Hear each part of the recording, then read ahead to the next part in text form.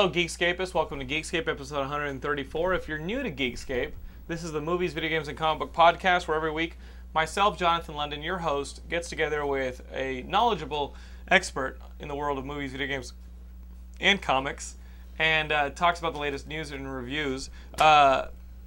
You guys, if you've been with Geekscape for a while now, recognize the man to my left, your right, William Bibbiani, recent recipient of the Favorite Co-Host Award for being your favorite co-host. If by recent, we mean 9 months ago. Yep, but let me tell you, we're getting close to our 3rd anniversary here in a couple months. It is ridiculous, Mr. Gilmore over here running the camera. We're getting close to our 3rd anniversary, and we're going to have another voting for who's the best co-host. William Bibbiani is in the running, as well as some of you from Comic-Con. I mean, there's all sorts of people who've been on the couch this year. Welcome to Geekscape.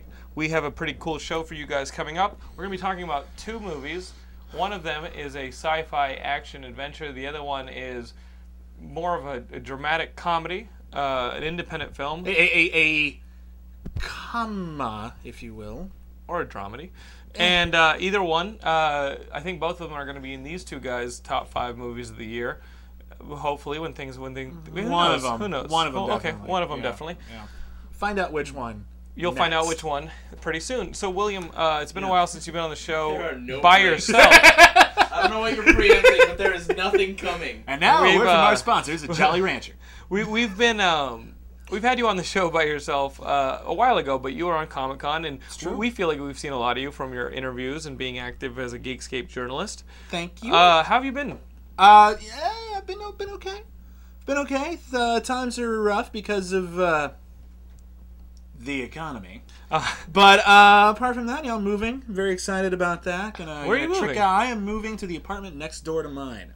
He makes it sound like some dramatic thing. It's, you know what? I have a dolly and everything, man. This shit's gonna be off the hook, yo. But so that'll be fun. Yeah, just kind of chill, a little bit of Ellen, just kind of get my flow going. Gonna keep it real. You can hear that going into your body. Great. It's a science show now. Melts out. But yeah, I'm doing all right in that regard. I'm very much enjoying writing for the site. Yeah, no, yeah. You are a phenomenal writer. We love how prolific you are. Should I just take my pants off now? Brian, we're going to need you to service this man. All right. What's great about it is we are always looking for new writers. You know, we've been doing these Hollywood Outdoor Cinema screenings with the company from Seattle and our friend Ryan Ryder. Ryan, the man Ryder. Yeah, he and his father have been running the Fremont Outdoor Cinema since '92. Ryan took it over a couple years ago and split off and brought a new outdoor cinema to Los Angeles. Struck out on his own, making it his own. Geekscape's been sponsoring it, supporting it, and hosting it, and the screenings have been great. This weekend we did Shaun of the Dead. It was fantabulous. I got myself a costume. I'll put up some photos, but check this out. This is my cricket bat, and this awesome company, Zombies Happen, you guys can find them at zombieshappen.com, made these shirts just for the event, but they're still available on their website. I Cricket Bat Zombies. I think it's a cool shirt. I do think it's a cool shirt. I think you should be proud of that. And it's been fun. These events have been great. This has been really, really good. There are a lot of screening events in Los Angeles, but very few of them have the sense of, I don't know, camaraderie. A lot of times, you're in a movie theater, you have to just sort of chill, and be by yourself in your own little clique. But here, it's everyone gets to wander around, step on each other. Have fun, yell the movie together. There's contests, exactly. It's a bit more open than a lot of other, even outdoor film festivals in the area, and I think you should check it out. So, Hollywood Outdoor Cinema for that one. We've got 2 screenings left. I know that we're doing Fight Club this coming Friday. The last screening, we don't know what's going on with the Blade Runner rights. It's a little in flux. Blade Runner, we might not get Blade Runner, but we're talking about some exciting things. Are we allowed to tease any of those? Any of the possibilities? I first wanted the Lost Boys, but it sounds like that one's already getting screened in LA by the New Beverly. We were hoping to get some of the Twilight kids out for that. Then we were talking about maybe Big Trouble in Little China. That'd be cool. A possibility. That'd be really cool. But the one I want, and this is the one I'm really hoping for, is if we can get The Warriors. Because a lot of people have seen The Warriors, but if you haven't seen The Warriors with a crowd, when everyone's like, "Can you dig it?" and everyone's like, "Yes, as a matter of fact, we can dig it. Thank you very much." It's much more exciting. It's much more fun, and it plays so much better with an audience than it does in your apartment. Hopefully, I think that's the best kind. We've had some great costumes come out. Exactly, and God, Warriors, every single character is a costume in and of itself. So and many of them very inexpensive. So yeah, if you played Little League. I was excited for Blade Runner because I wanted to dress up like a unicorn. Well, I was excited for Blade Runner because I have this is cute.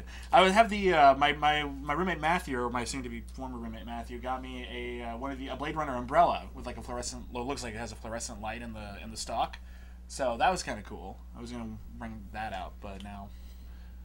Corey, are you still here? Yeah. Corey Roberts from 2 episodes ago has been playing Punch-Out in our living room this entire time. How are you doing, buddy? He says he's going to come back in here with a belt in a minute. Watch your mind. That's funny. So, guys, 2 movies, District 9 and The World's Greatest Dad. World's Greatest Dad, which one do you want to talk about first? Well, let's talk about District 9 because it also has The World's Greatest Dad in it. Okay.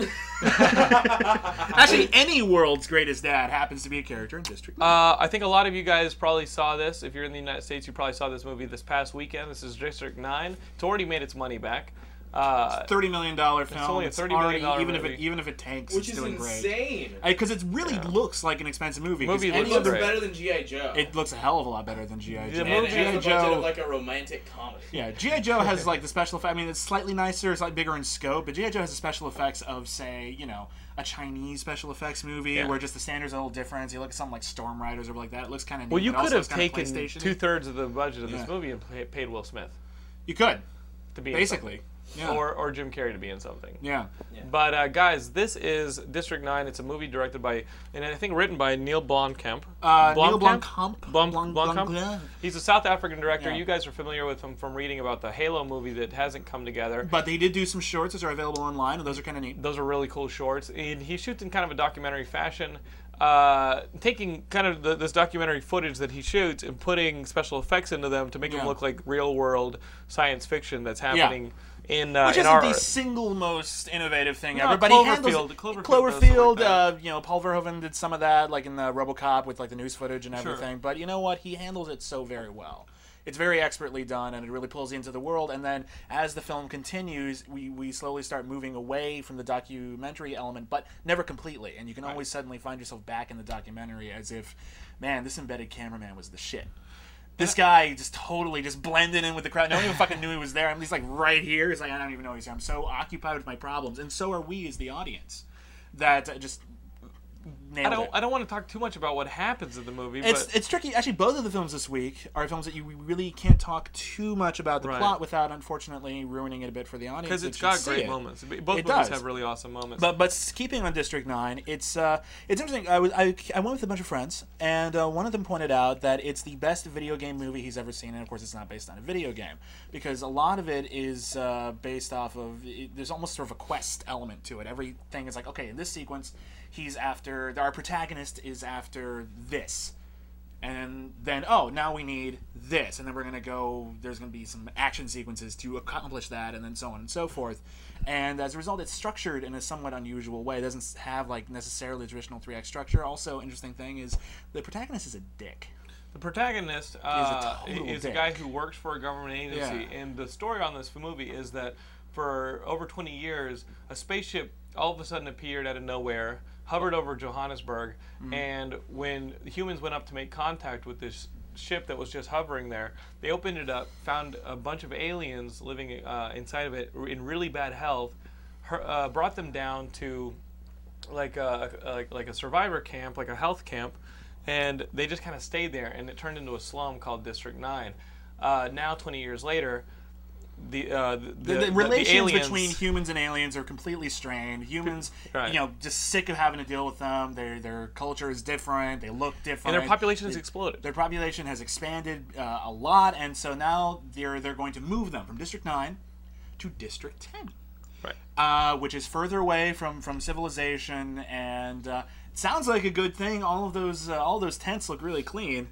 You know? So all we need to do is just board them on that train, Maybe we'll signify that they're different from human beings. Maybe we'll put some sort of some sort of star on them or something like that, just so that everything's perfectly clear, and then everything will turn out completely okay. And our protagonist, who's Vicus. Yeah, is going around working for this agency. He's a bureaucrat. He's a bit of a pencil pusher. Yeah.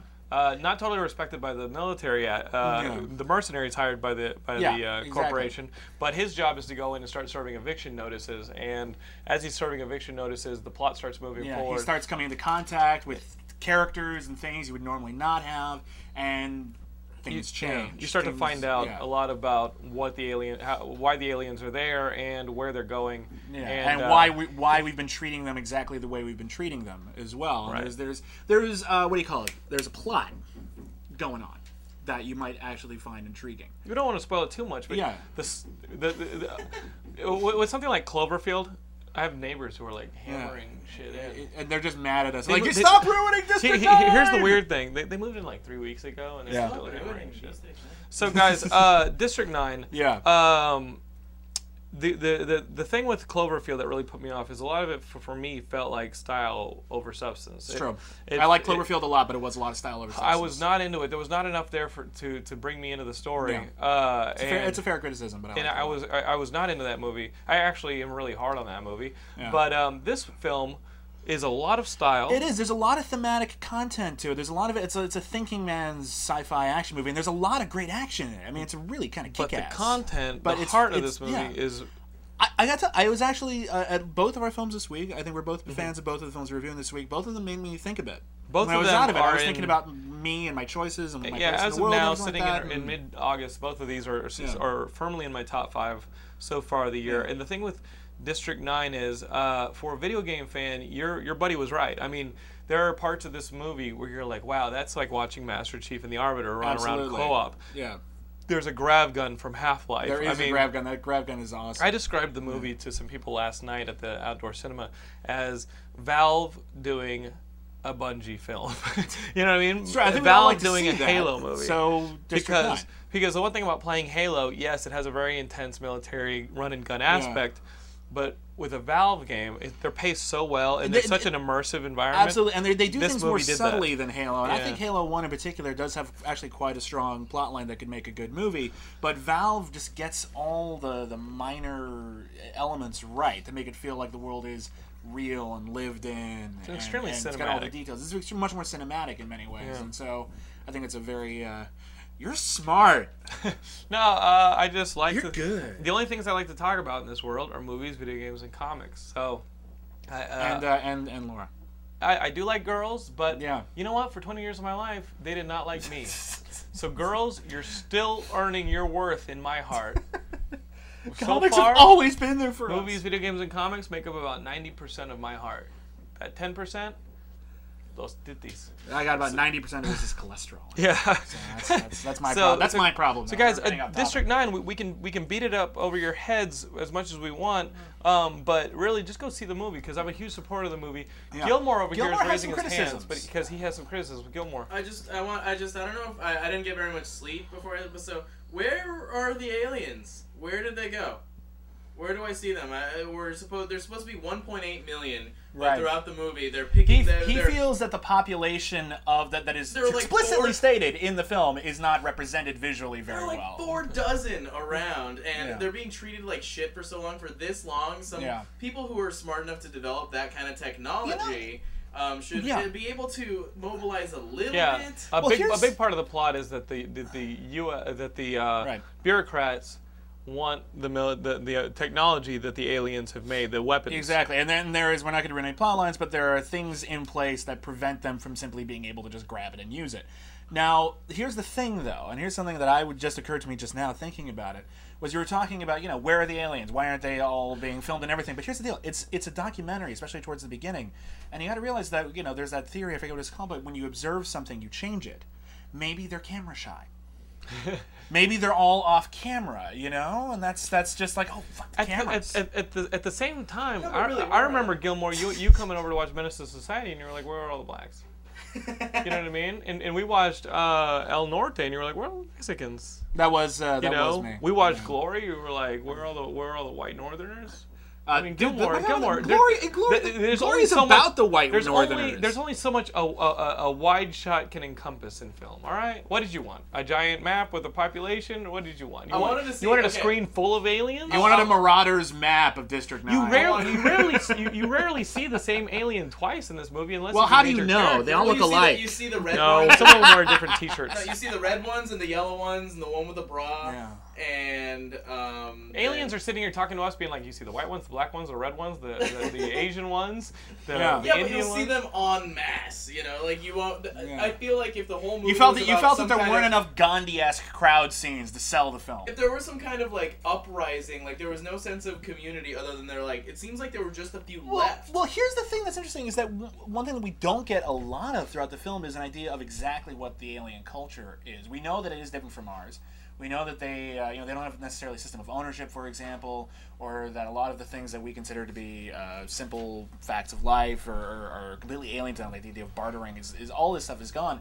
So maybe that's just part of it, is that they don't unite the way that we would in a social situation, be it negative or positive. So I think a lot of that's perfectly valid. I can see where that could totally distract you in the film, but I don't think it's necessarily intrinsically problematic because it is a social difference. Well, it would be That's because the nicest way of telling him he's fucking wrong. No, because it would be if the guy wasn't so compassionate about his kid and they shared a very human relationship. Yes, this kid. Oh my God, this young baby alien, Zorak is this so little cute. baby alien in District 9 is cuter than the penguins in Happy Feet. Oh my God! Well, baby penguins. Yes. I hate the penguins in Happy Feet. I hate it. It sucks. No, Happy Feet sucks. But I spent like 70% of the movie worrying about this kid. Like, please don't let anything happen to this. Exactly. kid. And when was the last time anyone has ever said that about a kid in a science fiction or action film? Usually, if there's a 5-year-old in the movie or something, you just like, oh God, why did you put this in here? Newt Jesus. to die in Aliens. Well, actually, I think that would be the last time that I didn't want a kid to die in an action movie. That makes you. You didn't like Newt? Yeah. Oh, come on. That was age appropriate when she came out. I thought she was hot. I was like 6. What? Gilmore still does.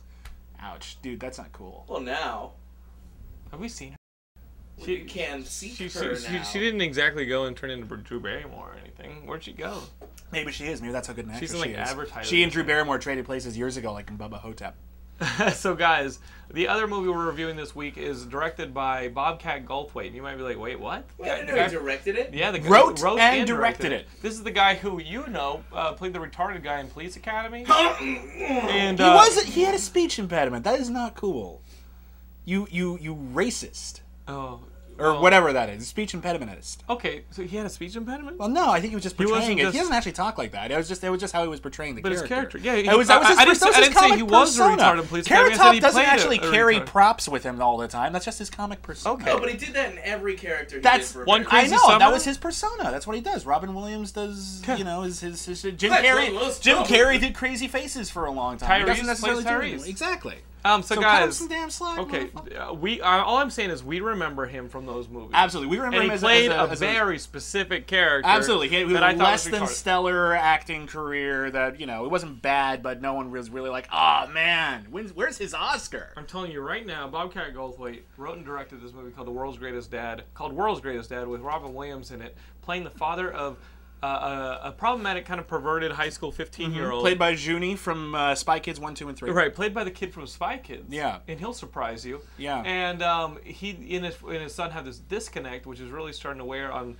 the two of them. And he is a failed writer. He's been writing almost his entire life. And normally that's a bad sign in a movie when your character is a failed writer. But in this case, it really ties in everything really nicely.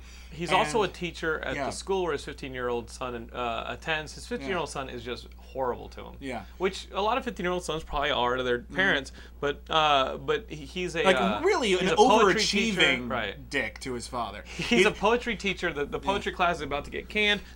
He's got a manipulative girlfriend who doesn't even realize how manipulative she is. And he's really just the rejection slips from his publishers are just. Right. Nothing is going for this guy. Absolutely. Now, here's the thing, though. That's the start of a lot of Robin Williams movies to some degree. It's like, oh, what a pathetic guy. Well, he's going to start cross-dressing soon, and everything will work itself out. Right. In World's Greatest Dad, there is an impetus. It happens a little later in the film, but something happens that happens late enough in the film that no one is allowed to talk about it. Because it happens. We're not going to talk about the plot too much, which sucks because the plot is fantastic. I was actually told by the publicist for the movie, don't talk about blank. And I read it there in the email before I knew anything about the movie. Please, we've heard that this is leaking. Do not talk about blank. And I read it and I said, well, I didn't know blank until you said. Yeah, you ruined it for us. Why would you do that? I don't mean that you guys are. No. Oh, we're gonna bleep that out. We're gonna. If anyone asks, we said you joyous, wonderful people. You joyous, wonderful people who gave us these pens. These lovely pins from the movie, which I wear proudly. I was just like, whoa. And so bringing William to this, I said, you know what? The one thing I'm not going to do is tell William what happens. By the way, because I was watching, I had no idea. Here's the thing. It's on the trailer. No, I've studied storytelling for a long time. I went to film school. All these. I'm really kind of a bright guy. But I'm watching this movie and I have no idea where it's going. And then the plot really kicks in. We should have a skull to give. We're gonna do this. He wrote the Iliad. I did write the Iliad. When the plot finally kicked in, I'm like, oh, I kind of see where this is going. No, I have no idea where this is going. There's an unexpected, extremely satisfying, extremely rich. I can't remember. It's District 9. It's extremely complex. Yeah. Really, a lot of interesting thematic questions. Stuff that when you're watching it, you actually wonder how you feel about what's going on in a variety of levels. Is this right? Is this wrong? Is I don't know. It's challenging, which is not something I expected from a Bobcat Goldthwait movie or a Robin Williams movie or any movie called The World's Greatest Dad. With the poster that looks like a Disney movie. And here's the thing. I want everyone to go see this movie. Bring the kids. Within 3 minutes, you'll know that you've made a mistake. Huge mistake. But this movie is extremely exceptional. I think it's one of the best comedies of the last 10 years. I think it is one of the most interesting movies of this year by far. I cannot recommend it enough, and I don't usually lavish praise on anything like this. There might be some issues here and there. Good. I think the movie is genuinely that good. I think it's got everything, that kind of weird, kind of observational, Napoleon Dynamite type humor, where it just kind of gets objective in it, but it also has more depth than that. So I think it's going to attract a lot of interesting audiences. I think it's going to get the Kevin Smith crowd, the Napoleon Dynamite crowd, the Woody Allen crowd. A lot of people are going to find this movie fascinating. If you're looking for something more specific to latch on to, if you guys are fans of a Todd Solondz type of or Neil LaBute, if Neil LaBute was really funny, this is a really good example. There are parts of this movie where you're going to laugh out loud quite a bit, and then there are parts where you're going to be extremely heartbroken and have to think about the repercussions of what's going on the screen. It is a 100% evocative movie. We give it the Geekscape's highest rating, 96 stars. Okay. Yeah. Really? Nope. No. That means nothing. That's not gonna happen. Not a thing. It's not a thing. That's not a thing. I was trying to see if I could get away with it, folks. Nope. Sorry about that, Bobcat. No. I tried. I'm just trying to get on the poster. No. I'm just trying to get on the poster. I'm trying to get Geekscape. It's the best film of the year, says Geekscape. Well, you're not wrong, but we gave 96 stars to 8 Below. Oh, well, yeah. Then it is no 8 Below. We're going to have to give this a 95. Can we give this... No, we got to give it 8 Below 96 stars. So it's 88 stars. 88 stars. No, we gave that to 88 minutes. Fuck. No, we didn't. No, we did not. Which one was 88? That was the one with Al Pacino where he's some kind of forensic psychology professor. Bison's against him? Which one? The guy who played Bison? Oh, the new Bison. Movie? Yeah. The movie was awesome. You saw 88 minutes? No, I didn't see 88 minutes. I was talking about Street Fighter Legend of Chun-Li. No, it wasn't. No. It was the same guy. I think it was the same guy who did Righteous Kill. Or something. It's just some guy who somehow... was the same feel. I think it... Here's the thing. I just don't know how... middle of the road Someone really got to know Al Pacino really well. He said, hey, Al Pacino, we can live forever on Netflix. I think Al Pacino's living forever without Netflix. Yeah, right. But man, those movies... But together we can live forever at the end of everyone's instant queue. It's not important that anybody wants to actually see it in the theaters. Al Pacino, here's the thing. There are a lot of great actors out there who had horrible last films. Ronald Julia had Street Fighter... if Sean Connery doesn't make... No, Al Pacino's trying! Al Pacino's trying. Al Pacino wants to make sure he joins the ranks of Marlon Brando or Sean Connery. He isn't dead yet, but his last movie was League of Extraordinary Gentlemen. Right. Gene Hackman's last film was Welcome to Mooseport. He's alive. He is alive, but again, they're struggling to make their last impression on audiences just god-awful. Gene Hackman has to have acted since No, we checked this last night. We were having an argument about this while we were waiting for Shaun of the Dead. We're like, no, that cannot be Gene Hackman's last film. Actually, we thought it was Behind Enemy Lines. And then it turns out he made one film after that, and that was Welcome to Mooseport. With, man, Behind Enemy Lines was a shit. Can we take the out of that sentence? But that's the one with Owen Wilson. Behind Enemy Lines was the shit. Man, that one part where he had to hide among the dead in that mass grave. It was like Enemy at the Gates. Oh, that shit was like Enemy at the Gates. Sucked. How dare you? Sir. Oh, had Ron Perlman in it. Just because it has Ron Perlman in it doesn't mean it's great. It means it's better than it should be. Enemy at the Gates definitely has the most ew kind of sex scene you've ever seen. Yeah, it was in pretty movie. gross. In the sleeping bag or whatever it was. A few times I've actually thought, like, I wonder if she smells weird. You're like, this isn't sexy at all. Yeah. They're like sleeping among soldiers and they sneak a bang. Probably haven't like, showered in like weeks. Yeah. She's probably got a mark up to her fucking stomach. Yeah, Good like times. on Lost, I always think, when I'm watching Lost, I Yeah. always think about their breath. Yeah, it's gotta be rough. Oh, yeah. How are their teeth not falling out of Lost? I have no Well, idea. they were only on the island for like 3 months. Okay, if they're on the island for 3 days, all their breath sucks. No, fair enough. I'm talking about the teeth falling out. Is perhaps an exaggeration. Well, maybe Ralph Oppel, who's a big our resident Geekscapist who loves Lost, maybe he can find us like some Dharma toothpaste. They had Dharma and some toothpaste. Dharma toothbrush. They had Dharma cleaning supplies all over the place. Once they found that hatch in like after they'd been there for like a month, so after 1 month they had toothpaste, mouthwash. It's clear. Done. Whatever, that first kiss, disgusting. Granted. No, I'm not. No, seriously. That'd I'm be not touching any of hilarious. them with a 10-foot pole. So guys, that is our movie reviews. We urge both of you, if you haven't seen them, guys. If you have seen them, just disregard the last 20 minutes. Both of you who are watching. That's what I like. Urge both of you who are watching. Both of you. Mom, Dad, We definitely just go. make a podcast for our 2 buddies overseas. Guys, District 9. I was gonna say both movies, but District 9 is open. Definitely go see it. World's Greatest God, I Dad. hope our audience think that's funny. World's 'cause Greatest it's not. Dad opens this Friday in LA and New York. Both of you think that's funny. I want every single one of you guys to go see this movie because it is that great. Yeah.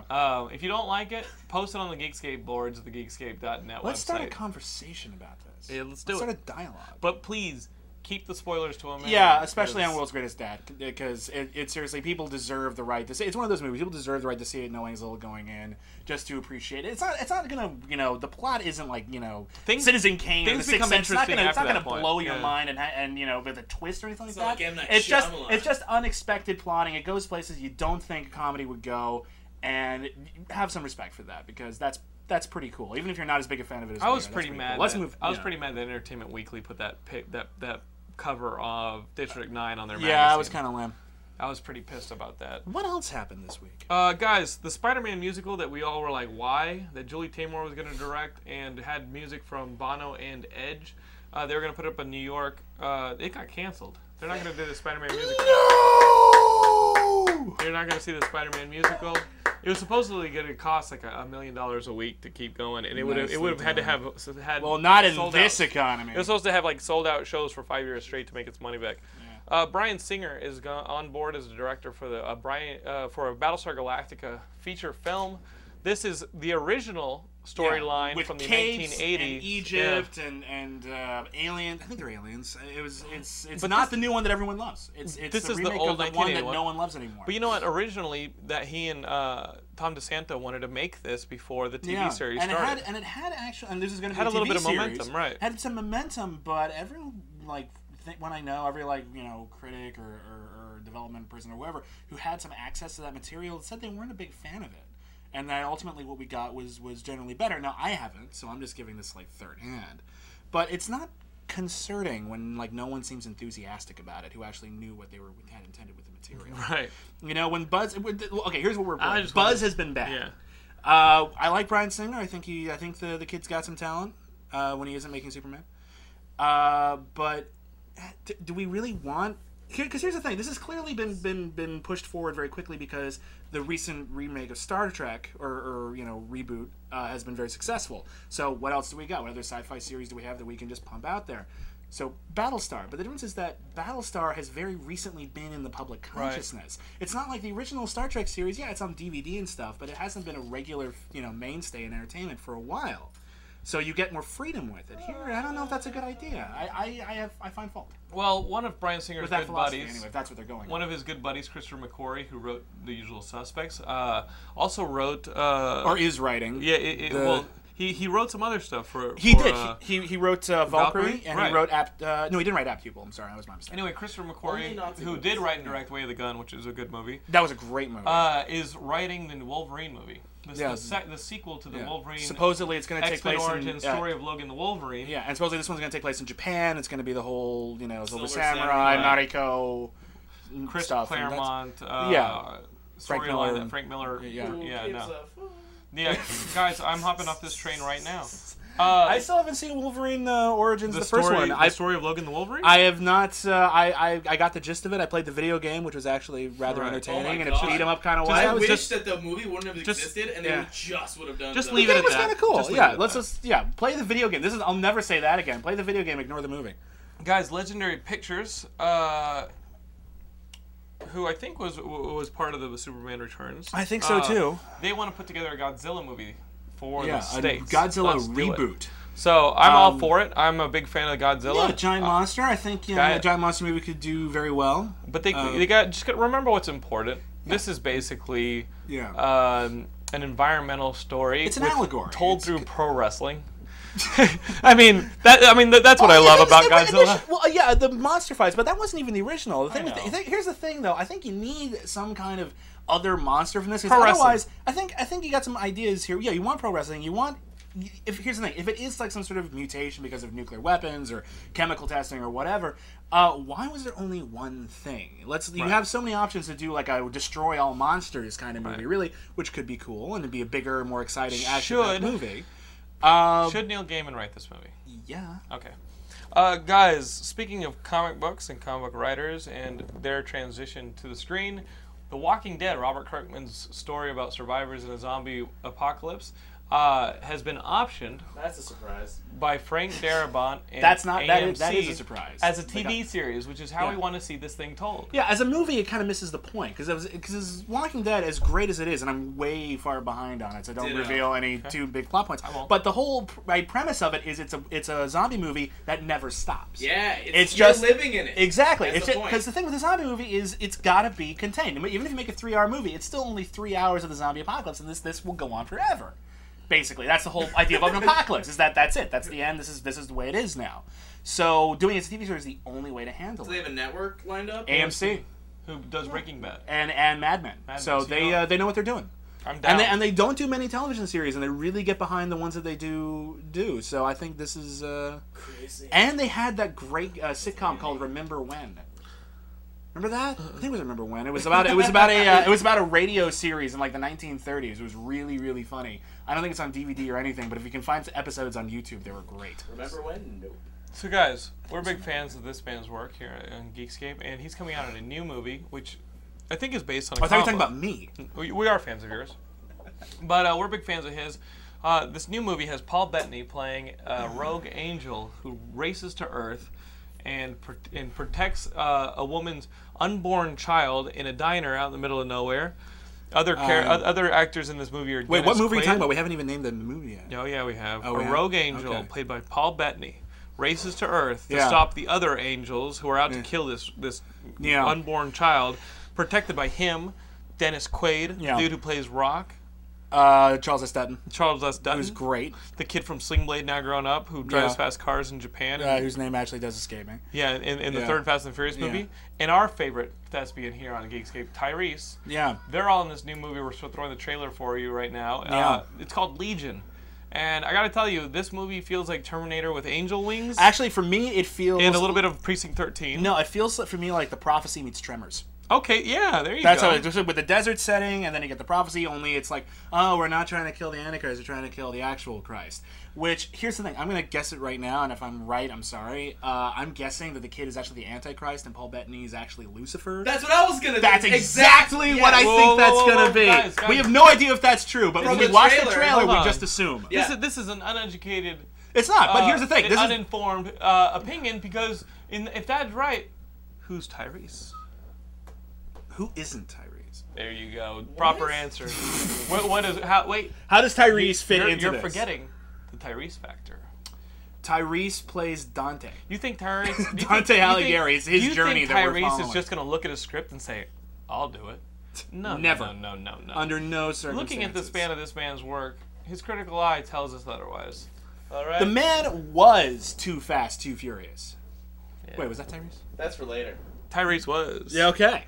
Yeah, so he was Too Fast and Too Furious, and therefore incapable of being less fast and less furious in his acting choices. I can't wait to see this Legion movie. I'm all for Angel kicking ass. It looks cute. It looks great silly for a movie that comes out in January. Exactly. That's why I'm actually excited. Yeah, if it were coming out anytime other than January, I wouldn't care. But that's exactly why I'm excited for Supernatural starts up in September. All right.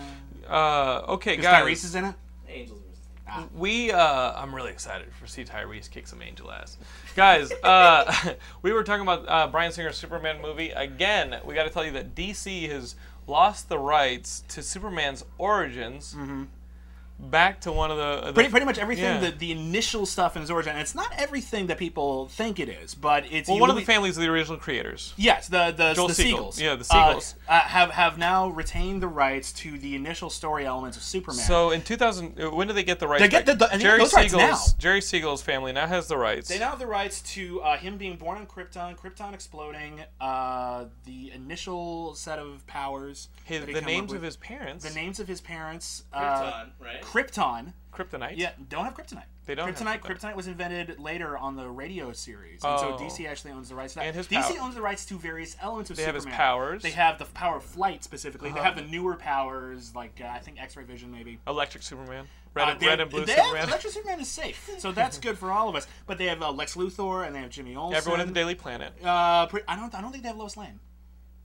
Oh. I don't think they have. I could be wrong about it. I don't think they have Lois Lane. I think the Seagulls have Lois Lane. Now listen, I could be wrong about does that. That mean that even in the comic books they have to not throw back to that? Okay, and in these movies they're forced to do either a Superman movie or a JLA movie and put it into production sometime. Well, one thing they can do is they can just skip over the origin. Sure, but do you think that it would be? I think smart... everyone knows the origin. I think we can just sort of. But here's this. Giant spider. Here's this, William. Yeah. I'm not saying this is a good thing. This is actually a really weird thing. Usually, this kind of decision goes in favor of the big heartless corporation. So that they're not well, I am mainly caricaturing them for the purpose of the conversation. But usually, if Disney says, "Oh, well, do you want Mickey Mouse to go in public domain?" Well, here are our lawyers, and then Mickey Mouse doesn't go into public domain. Right. Or something. Would you want Mickey Mouse in public domain? My point is that legally it's supposed to. Sure. You need to have that as an element. Otherwise, stuff never. Otherwise, nothing ever happens in that regard. And so how will this affect us as a people? That's a good question, and it's going to be interesting to see how that plays out. I think in the short term, DC can simply pay them. Yeah. But in 2013, DC loses all rights to Superman. Yeah, actually, Warner's does. Well, why don't they just keep optioning this character? I suppose they can. Now they're going to have to shell out cash. Right. Every single time he appears in a comic book, they have to pay this one family. And I imagine that doesn't seem that appealing to them. But this is one of the most recognizable icons on the Absolutely. planet. No, they're going to shell. Someone's getting paid basically for this. It's just a matter of it's going to be interesting to see how it plays out. But right now, it's all speculation as to exactly what is going to happen. Now, justifiably. Do we like this? Yes. What do we think of this family?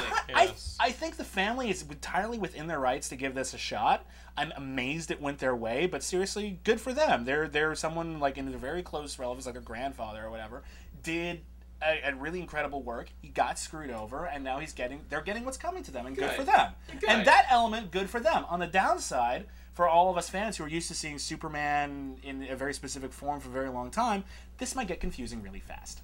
So we'll find out. Yeah. Guys, let's segue on into comics. Can he not fly now? DC owns the rights to flight. In the original books, he only bounced. Yeah, he could jump. So DC owns the strength. Do they have the strength? Yeah, the strength. So then he can't do any shows of strength. He just flies around. It's really weird. Yeah. Well, here's the thing. That's if they don't want to pay them. What about the X-ray eyes? I think they have the X-ray eyes. I could be wrong about that, but I think he has the X-ray eyes. I have the X-ray eyes. But they also have kryptonite's there, so I don't know. We'll find out. It's very weird. The legal specifics are available on Wikipedia by now, I'm certain. If you're really concerned, you should check it out. It is nice. I have the X-ray eyes. Now I'm looking at all of you. Guys, let's talk comics. Let us talk comics. Welcome to kids. Welcome. Every other week, we go back to the greatest crossover currently happening in comics. This Blackest Night event, I am so stoked on it. Recently, the Blackest Night issue 2 came out. We've also got Blackest Night Batman started up. And we've got Blackest Night the Green Lantern Corps. Yeah. And those 3 books came out in the last 2 weeks. I got to tell you, I'm not big on getting the ancillary titles, so I was like, should I get Blackest Night Batman? Yeah, they're usually really hit or miss and favoring miss. And this Blackest Night Batman, I got to tell you, was almost as satisfying as the main title, Blackest Night. Batman was awesome. I was a huge fan. I was like, I wasn't even going to pick it up, and then you picked it up, and I was like, well, can I borrow that? And thank God I did, because it's neat. Yeah, you've got Deadman here, who's a spirit whose power really is inhabiting other people, controlling their actual mortal body. And that's how he. His basic power is that he's dead. And can possess you. He's a bit of a ghost, and he can possess you. Yeah. And when this Blackest Night thing happens, you know that they're bringing back anyone dead who's villains, died, dead heroes, and dead loved ones. Yeah. How does that affect Deadman? That's fantastic. Deadman says, "Wait a minute." A Black Lantern ring has shot into his body. It starts coming up out of the grave, and he says, "Wait, I don't want to be brought back to life." He jumps into his own body, immediately downloads this hive mind of everything that's happened in the Blackest Night. Can't take it so far. It's awful, and he just has to jump out, and he's trying to solve his problems by doing what he usually does, jumping into superheroes, friends, allies. And the first thing he does is, let's go find Batman. Right. Jumps into Batman. What the fuck is Batman? He goes, "Wait, Grayson? What the hell? Dick Grayson's Batman?" Because as we know, Bruce is gone. Yeah. Dick Grayson took the mantle of Batman. And Damian is like, "What the hell is going on here?" Absolutely. And so he starts punching him as he's driving. It's great. They drive off the road, and Deadman can't believe that he had no idea Bruce Wayne was gone, and is freaked out that he's just jumped into Dick Grayson. I was saying something. He leaps before he looks. Deadman. What I like about Darkest Night Batman is that, well, there's a couple of things, but it doesn't go where you expected it to go. When I first heard Blackest Night Batman, I thought, well, it's going to be about Bruce Wayne being resurrected. Right. Not that it's going to be about Dick Grayson Batman, and that's what it is. I'm like, good! That's great, actually. Thank you. Thank you for keeping him dead for at least another issue of Blackest Night Batman. But also, what I like about this one is that it's exploring characters who are not necessarily directly related. When I first started reading, it feels like a Brave and the Bold. It does. When I started reading Blackest Night, I was actually initially somewhat disappointed because I thought of it as this big Green Lantern epic, and I wasn't seeing it as basically this year's Infinite Crisis. Yes. And it is. And when it's focusing on the smaller characters and how they're relating to all of this, when they're focusing on Batman, who isn't actually directly related to any of this, when it's focusing on Deadman, who is brilliantly related to any of this but hadn't been mentioned before, they're actually exploring interesting aspects of the main storyline as opposed to saying, oh, what's Wonder Woman doing now? And then in the main book, the main Blackest Night book, in issue 2, you start seeing how this is affecting some of the other characters. I thought the Aquaman sequence where Aqualad and the Queen of Atlantis they start getting attacked by Aquaman. Yeah. And it is hardcore what is going on. That's the first time anyone has referred to Aquaman as being hardcore in years. I know, but he's dead now. That's cool. And all these people want to do is reach in, rip your heart out, and turn you into a Black Lantern. And they're succeeding at this. At the end of the first Black Lantern book, we lost Hawkgirl and Hawkman, and that was a hardcore scene. That was pretty cool. I mean, we all expected them to die eventually anyway, because that's literally their plot line. Their plot line literally is very dramatic. These two lovers continue to get resurrected as Hawkman and Hawkgirl. Yeah. And whenever they make their love permanent, whenever they literally declare their love, and it looks like everything's going to turn out okay, that's when they will die. And that's what they did in that last series, last issue of Blackest Night #1. And they immediately are dead, resurrected as Black Lanterns. Yeah. And in this issue, issue 2, you see a really cool sequence with the Spectre, who used to be Hal Jordan, who's now Green Lantern. You have Zatanna. Mm-hmm. You have the Blue Demon. Yeah. And the Phantom Stranger. Yeah. These are magic detectives, and they're where's Detective Chimp? I completely missed that. Well, these are all magic-based people. I know. And they're all hanging out, and they're like, "What the hell is going on with the dead here?" Yeah. And one of the Blackest Night representatives shows up and says, "I am going." Pariah from Crisis on Infinite Earths. Tying everything together. I am coming after everyone who escapes death before. Yeah. Like Hawkman and Hawkgirl. Which has me looking forward to Blackest Night Superman. Those people are immortal. Yeah. They keep coming back, so I'm recruiting them first. Yeah. And now looking at you, Blue Demon, Zatanna, you guys are alive. Yeah. Spectre, you're dead. Half of you is. You're with me. Yeah. And then Phantom Stranger, I don't even know what you are. Yeah. So the Spectre starts getting turned into like a Black Lantern corpse, and the first thing he says when he gets turned is, "I want Hal Jordan back," which is awesome. Yeah. Because he is still at the center. Absolutely. You know what was interesting, actually, was a page that I read it twice, actually, because the first time I couldn't tell what they were getting at. But there's a page where it's literally just the Black Lantern ring going around the graves of Hawk and Dove, trying to resurrect Dove, and it can't. It can't. Because he's actually at peace, because Dove is just, a sweet guy.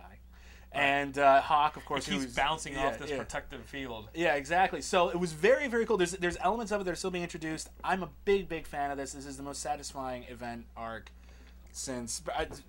Well, obviously we'll see where it goes, Right. but it's at least since Infinite Crisis, which at least was as epic as it was supposed to be. Guys, the other big DC offering is Wednesday's Comics. Wednesday Comics, I don't know if you guys are reading this weekly thing. It's like an old school Sunday comics section, and it's telling stories about every week. It's got another episode in a weekly story, one-page story about our favorite DC characters. I'm hugely satisfied by this, but of course I'm collecting several of them and then reading them all through at once. I feel if I was literally reading them one after another every week, I think it would be a little too disparate to get. I think I would lose track of what's going on. Yeah. Like Lost. The only one the only one I haven't been satisfied with that I just stopped caring about was the Wonder Woman. Yeah, I haven't actually been reading big on these, it, but because some of this stuff is the really economy. cool. But Some of these creators are really pacing it for one page, Yeah. and they're getting the most out of it. That's good. So Wednesday's Comics is pretty awesome, And you can read them any day of the week. Yeah, That's you the don't have to read great them on thing. Wednesday. You can read them any day of the week. You need to acquire them on a Wednesday. Then I picked up this thing. I even let William borrow it. It's called Mayhem. Tyrese Gibson's Mayhem. How much did you pay First for that? issue. I did not pay $10 for this. Tell some new viewers what the hell this is. Oh yeah, for those of you who missed previous episodes, 2 episodes of ago, Geekscape, with our good boy Corey Roberts, who's in the Yes. other room playing Punch-Out. Yeah. We were at Comic-Con, and we were wandering the floor. Actually, Gilmore and I were wandering the floor, and we caught this firsthand. We're at the Image booth, where it was Saturday, right? It was a big day. Everyone's there. It's the biggest day of Comic-Con, and all of a sudden, we see at the Image booth some guy behind the booth doing one of these. Hey, everybody, look, it's Tyrese! Hey, oh my God, it's Tyrese Gibson! Oh my God, it's Tyrese! And then everyone looks up and, hey, it's Tyrese at the Image booth! How neat! So Tyrese stands on the table, like, calling attention to himself. We're going to force this story to become And it's Geekscape like, lore. I have new issues! I have issues of my comic! It's Mayhem! And everyone's like, yay, we love comics because we're a comic And then he gets people to shout Mayhem. He's like, what I say? Yeah, you said Mayhem! Yeah, Mayhem! Yeah, Mayhem! Yeah! Mayhem! And Exactly. So everyone's getting pumped, and then he literally starts handing out comics to people in the crowd. Everyone's like, yay, we love comics. Thank you, Tyrese. You're such a Comic-Con nice that guy. will always spell free. Exactly. And then as soon as he gets in people's hands, he says, there'll be $10. That will be $10. So for the audience, what do they see as audience members? Bring them through this. What do they see if they look up and they see Tyrese? They see Tyrese basically handing you a comic in his hand and then kind of doing this with the other audience. one. And he looks You like see, this. you see a lot of this. He's trying to push it back. Yeah, just trying to give me. I ain't it back. taking that It's comic okay. back. I And ain't taking then, that comic when back. he sees that his initial plan of attack wasn't going well, he's like, okay, I'll tell you what. I'll pay for 2 of them.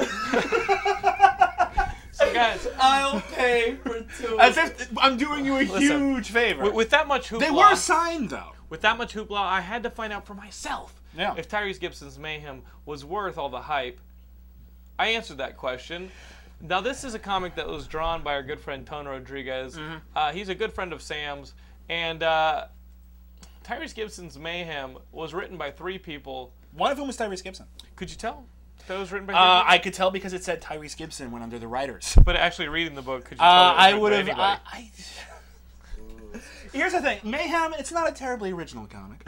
I think we can say. Wait. What about the bad guy in Mr. X? Big X? Oh, Big you were X. wrong Got about it. that. The bad guy's name is Big X, and that's Okay. very different from most bad guys who would either be Mr. X or Mr. Big. Big. This is actually. So I think he's like 2 guys working together. I don't know. We'll find out.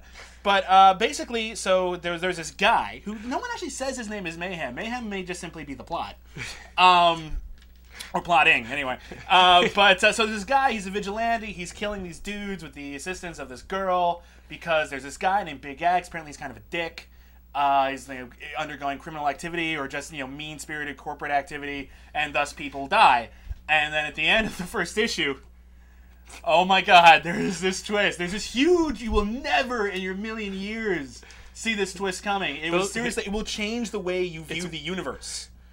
It's so powerful. What was your initial reaction when you read the last page? Don't help this book. Tell them what happened. What happened? My initial reaction was, I think I wrote this when I was 12. But I do want every one of you to go out and buy this book. Yeah. To support our good buddy Tone Rodriguez. The storytelling, the visual storytelling is very good. We're not being mean. Pretend it doesn't have words. Pretend it doesn't have words. It's because you know what? You don't need it to have words. Pretend it doesn't have words and it's all and no coloring. Gilmore. Pretend you're buying a black and white Tone Rodriguez. In fact, this book is probably more satisfying if you just look at it. Yeah. But quite possibly, yes. This colorist should move over to Avatar. Is it Tone? Is he doing his own coloring? Did you just put your foot in your No, mouth? it's Rochelle Rosenberg. It's Tone's idea, but listen, if you go through with white ink and you just rewrite the word bubbles. Yeah. Make him say whatever you want. It's not even, and listen, you know, Three people wrote that. We're jesting because we care. Because here's the thing, it's not even that it's really the most awful thing I've ever read. It's just so spectacularly unoriginal. And that's the thing that really bugged me about it. It's like literally, there's any '80s movie that involved vigilantism of some kind, whether it's called Dolph Lundgren or that will teach you the meaning of hope. But I think I know what you're saying. And what you're telling our audience is, if you want to save $3, just hang out on a Sunday and watch TBS. Pretty much. One of those movies with explosions will show up. Any Steven Seagal straight-to-video movie has a somewhat more creative plotting than this. I think Tyrese ran into someone with a Deadpool costume at a Halloween party. He's like, "Oh, can I try that on?" And that's how this came to be. He looks more like the Red Hood to me. Yeah. Well, the new Red Hood. Guys, I want you guys all to start your own forum topic at Geekscape.net and talk about Mayhem. It is probably the most important book we've talked about here at Geekscape because we are so intertwined with this book. I mean, it's true. This has become a part of our consciousness. But here's the thing: whenever you post about Mayhem, I want you to point out what your favorite Tyrese film is. What is your favorite Tyrese film? That way we'll know where we're on the same page. Because I want to see if the Too Fast, Too Furious people feel the same way as the Transformers people or the Baby Boy people. Right. I want to see if that's because that's a social experiment for me that I want to explore. I don't think. Oh wow, never mind. That was racist. That thing you didn't say. We'll just take your word on that. So guys, that is awful. Go buy Mayhem. It is. Go buy Mayhem. Seriously, support this fascinating guys thing. I was over at Williams earlier this week, and he downloaded this new demo for Batman Arkham Asylum, and he played through it. Sounds important when you say it. I mean, this is a game we've all been looking forward to for quite some time. And we've started the last time there's been a good Batman game. There has. Batman Returns of the Super NES. It was a beat-em-up. It was pretty good. And I loved the one on the original Nintendo for the first Tim Burton Batman, and I also liked the one on the Game Boy. It was super satisfying. It was just a side-scroller. Oh, well, they all were, basically. And what did you think of this game? You know what? I thought it seemed very nicely designed. It looked neat. They got a lot of the original voices from the series play themselves. Our good friend, everyone's favorite Batman, whose name is. You're the one who watches most of the animated such a series. Schmuck. I can't believe from the animated series. From the animated series, the guy who plays the voice. Oh, that's great. Yeah, I can't. Oh my god. You're getting yelled at by the audience. Credibility. You're getting yelled at all by my the credibility. Audience. Whatever you just yelled at the screen, that's what I mean. But so he plays Batman. That's great. I have IMDb. It's great, okay? But essentially because you come into it and the first sequence in the demo, because the whole point of a demo is to show off what we got for you. Right. You know, this is what you're gonna be playing. So Tyrese the first not that I know of. However, he would make a great ventriloquist. Okay. But it starts off with like a beat 'em up area. I'm like, okay, I'm beating people's Batman. It's okay. It's kind of neat. And then, but then it turns into stealth. Right. The entire way, pretty much throughout the entire demo. And stealth games are tricky because you want to feel active, but you also want to feel like you're acting stealthily actually does benefit you. And one of the biggest tricks is, and this is something that the demo didn't particularly sell me on, is enemy AI. The whole point of stealth is if you are detected by enemy AI, they have to react in a negative fashion. Way, yeah. They have to be able to say, oh, look, there's Batman. Well, we better shoot him. Click! Exclamation point. Exactly. But in this demo, I was bat grappling hooking all over this room right in front of guys, and they just like seriously. They kept going on their pre-programmed But that course. kind of keeps in line with Batman lore, though. Yeah, but here's the difference between I'm so They're making cool. excuses for the I'm game, so cool. I can stand behind you and you'll never know. I'm fine. I'm so cool. I can stand in front of you and you'll never know. Yeah, swinging in front of a dude's nose. Didn't elicit any reaction whatsoever. Not even, oh, I just saw Batman. Where did he go? Now I lost him after he moved in front of me. Just nothing. The guy didn't even blink. Maybe the hidden level that you can unlock if you watch Saturday morning cartoons with the singing skeletons will be better. Maybe. I haven't seen this. He keeps talking about this trailer. I assume it's playing right here. No, it's not. Okay. I can't really put something into the Geekscape episode that originated and only lives in his fucking mind. All right. There are singing skeletons in a graveyard. That's fine. And it sounds like this is Halloween. You know what? Or something. I don't mean to. I'm going to nitpick about one other thing in here, and one of the whole things that introduced in the demo is the idea that the Joker has imported thugs from Blackgate to Arkham to be the random guys that Batman fights. And I really want to see a cutscene in which, the warden of Blackgate Prison is like playing tiddlywinks with his secretary, and they just get a work order, and it's like, yeah, we have a prison transfer request from Mr. P.N. Gwynn. Yeah. Or J.O. Kerr. And I'm like, oh, that's... I'm really busy with these tiddlywinks, excuse me. Just shove that through. Because there are Blackgate guys everywhere. Right. Arkham's a huge, gothic, amazing prison. Everyone in Gotham is apparently completely insane. So why even make that point? Are they going to bring some Flash films in here? Are we going to fight Captain Cold? That'd be neat. Yeah, that would be cool. That'd be neat. You can there'd be like, you can phone a friend or something in Batman Arkham Asylum and just have the Flash come in, run real fast, just beat up the Joker, and you're done. I believe you sounded like an enthusiastic. I believe it sounds cool, but you've got Marvel Ultimate Alliance 2 coming up in September. Yeah. You've got ODST, and then in October you've got Brutal Legend. Those are the games I'm looking forward to. Yeah, pretty much. This game. Really? Rock them Beatles. Considering you're buying 6-7 games a year max for me, or 8, 9? That for me, yeah. This just slipped off my radar. If you're a huge Batman fan, I like the demo. Download the demo. See if you like the demo. There we go. Done. We're not reviewing the full game. We're simply discussing something that is now entering the public consciousness. So, guys, speaking of games that we've loved, this past week on the 14th of August was the 20th anniversary of the Sega Genesis. Yeah. We love the Sega Genesis. Wait, okay, I want to, because here's the thing. We all remember when we were kids, you were either a Nintendo kid or a Genesis kid. Yes. Which one? I was a Genesis kid. That is. You were a Genesis kid? I was a Genesis kid. I was a Super NES kid. We must now battle. No, I had both. You had both? Well, because I had the Super NES after Genesis. Right. Okay. The Super NES replaced my Genesis. I just kept hearing everyone talking about their blast processors, and I'm like, the Genesis continues to be the console. I think it'll always be the console I've spent more time on. The most time on ever. From Mickey's Castle of Illusion to the Sonic games. I was to all those. I've spent more time on that console. I was a Super NES guy, and Sega Genesis had some wonderful stuff. You guys had the good Aladdin. Right. You guys had the good Jurassic Park. Was phenomenal. I loved beating that Jurassic Park. That was so cool. Every time I was at a friend's house with the Genesis, I'm like, dude, please have pity on me. I've been playing Super Mario World forever. I knew if I could get through through riding the carpet through the magma level of Aladdin, I knew I was. You felt like a big man. You knew you could do it, and and Kid Chameleon. I mean, even Altered Beast, like going through. What was the? It had such a great library. What was the Genesis exclusive fighting game where if you uppercutted someone at the end, they'd fall into a pit of death or something in the background? It was Time. Oh my God, you're right. Killers or something. I forgot all about it. Whenever you're shouting at the screen, that's it. Right. But Altered Beast was the first game for me where I'm like, holy shit, I'm a werewolf now! Yeah, Altered Beast was. I got the Genesis when it was packaged with Altered Beast. Yeah, sure. Altered Beast is one of those things where I think we put we look at it with rose-colored glasses now because I played that recently. Not a very good game. It's awful. It's really bad. But you even had you remember how impressive Strider was when you're playing Strider? Sure. And just looking at the graphics and thinking, you know what, this is the pinnacle. This looks like people. Yeah. It looks real. I remember calling my mom in. It's like, Mom, look at this. Look at the way this looks. And she's like, oh my God, Miko, this looks great. Oh, God. To be fair, that was, for me, that was, Corey, what's the name of the Nintendo basketball game? NBA Jam? Double Dribble. When they dunk and double dribble, you're like, holy shit, this will never get better. It will never be a more impressive video game. Monster League hockey. Did you ever play Monster League? Yeah, but you know what? Mutant League football was huge. Mutant League football was actually cool. Mutant League football was awesome. The only sports game I ever liked on any of those was NBA Jam. NBA Jam was awesome. I was on fire so often that I could insert a joke afterwards if I wanted. What are we doing? Okay.